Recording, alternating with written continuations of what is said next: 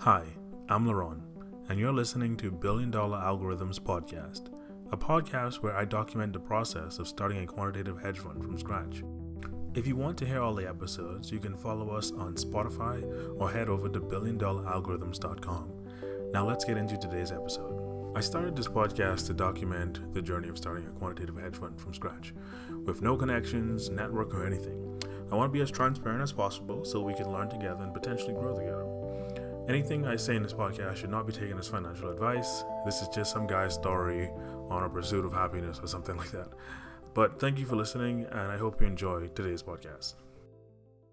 Since my last podcast about making algorithms to pass prop-firm challenges, many people have reached out to me and asked me to teach them how to make algorithms. Usually I avoid this question because of time constraints of my PhD, but with a summer break coming up, I put out a poll on my Reddit channel and asked people would they rather get 10 algorithms or learn how to make 10 algorithms. And much to my surprise, all of the respondents said they want to learn how to make algorithms. Thus, the course was born. So if you want to join the course, head over to billiondollaralgorithms.com/course and stick around to the end of the podcast where we give a little bit more detail on the structure of the course. For those interested in algorithm development but cannot make the course, this episode is for you. When I think about what has been my differentiating factor from other novice or beginner algorithmic traders, I think it is my understanding of two fundamental principles: uncertainty and robustness. Successful algorithmic trading is not an exercise in who could write a better for loop, if statement, or function. It's not about assembling all the indicators and generating the best signal to trade from. And it's also not about being the most unique kid on the block with a fancy new machine learning model. It's not really about how you're coding. It's about what you're coding and why you're coding it. I think successful algorithmic trading comes down to your understanding of the markets, price action, and, as I said before, uncertainty and robustness. Generally, if you had coded some program or function before, you think you could just come over to the markets and make money. And I think this is why some software engineers fail at this initially. The novice algorithmic trader doesn't realize that when you're deploying an algorithm into the market, you're playing a game of probabilities, and, more often, a game of uncertainty. Because no matter how much data you have about the past, you do not have data about the future, and you can't control the future or bend it at your will.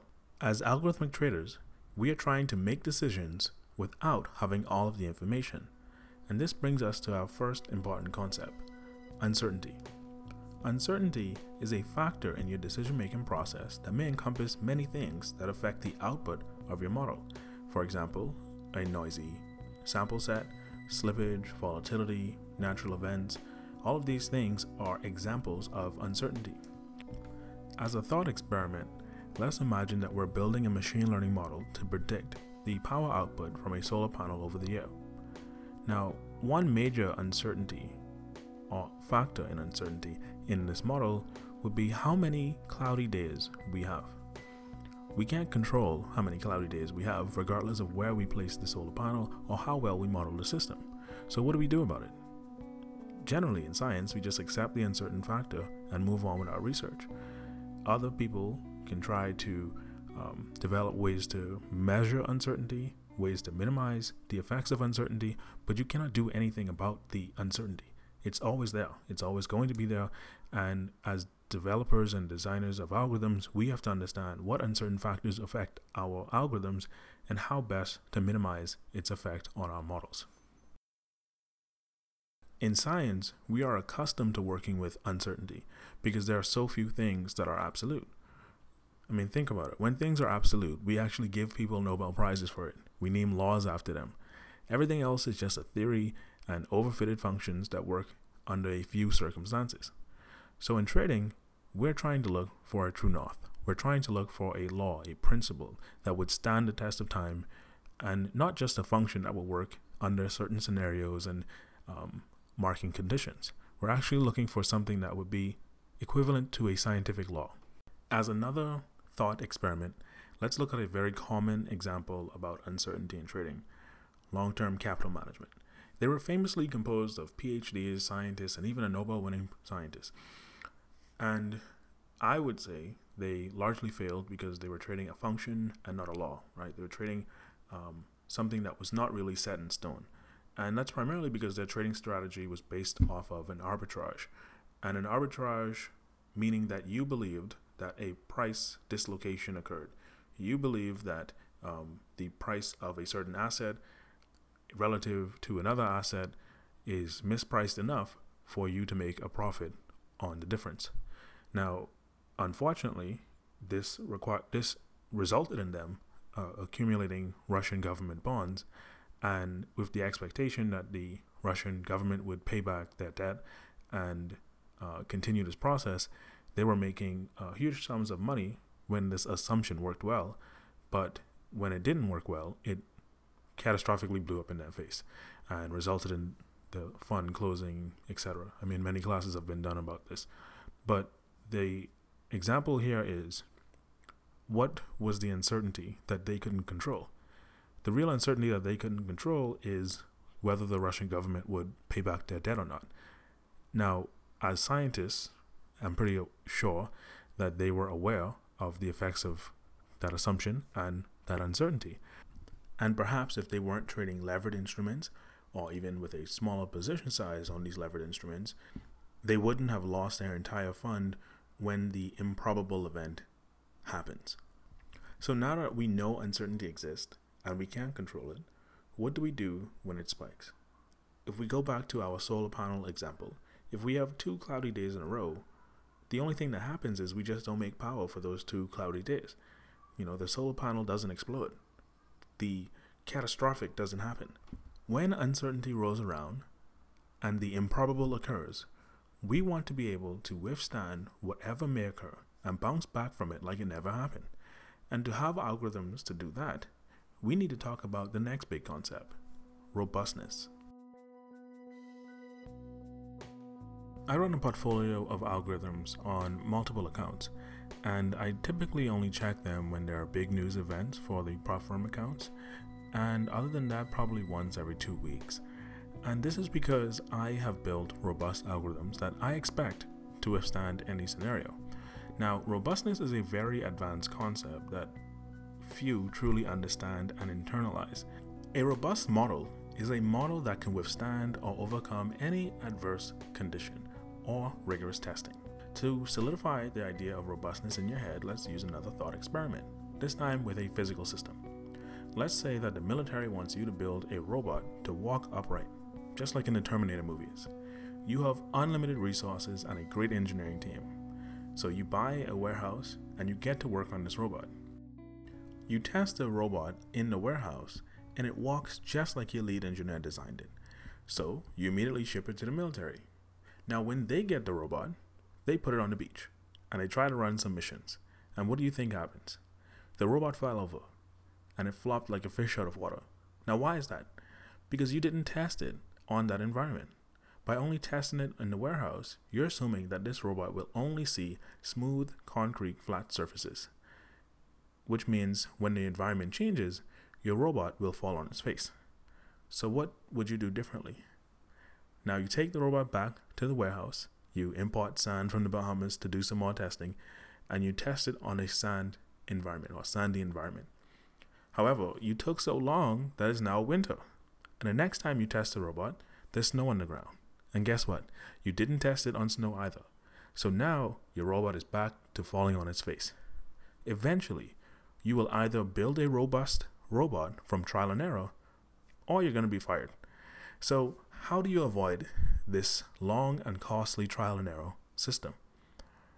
You could have designed your experiments better from the start to build a robust robot.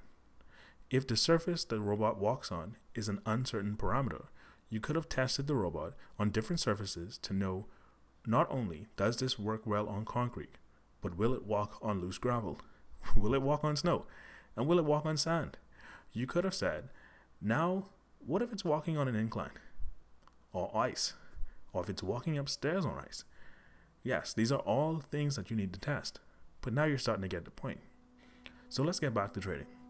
The robot, the walking robot, is your algorithm. And the surface is the asset you're trading and the trading environment that it's in. Now let's use a trading robot example.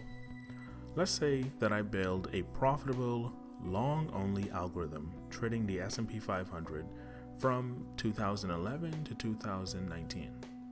What do you think would happen when I run it live from 2020 to 2022? It will most likely fail, because its test period consisted of a very strong multi-year bull market. And now that that market has gotten more choppy and difficult, the algorithm would fail.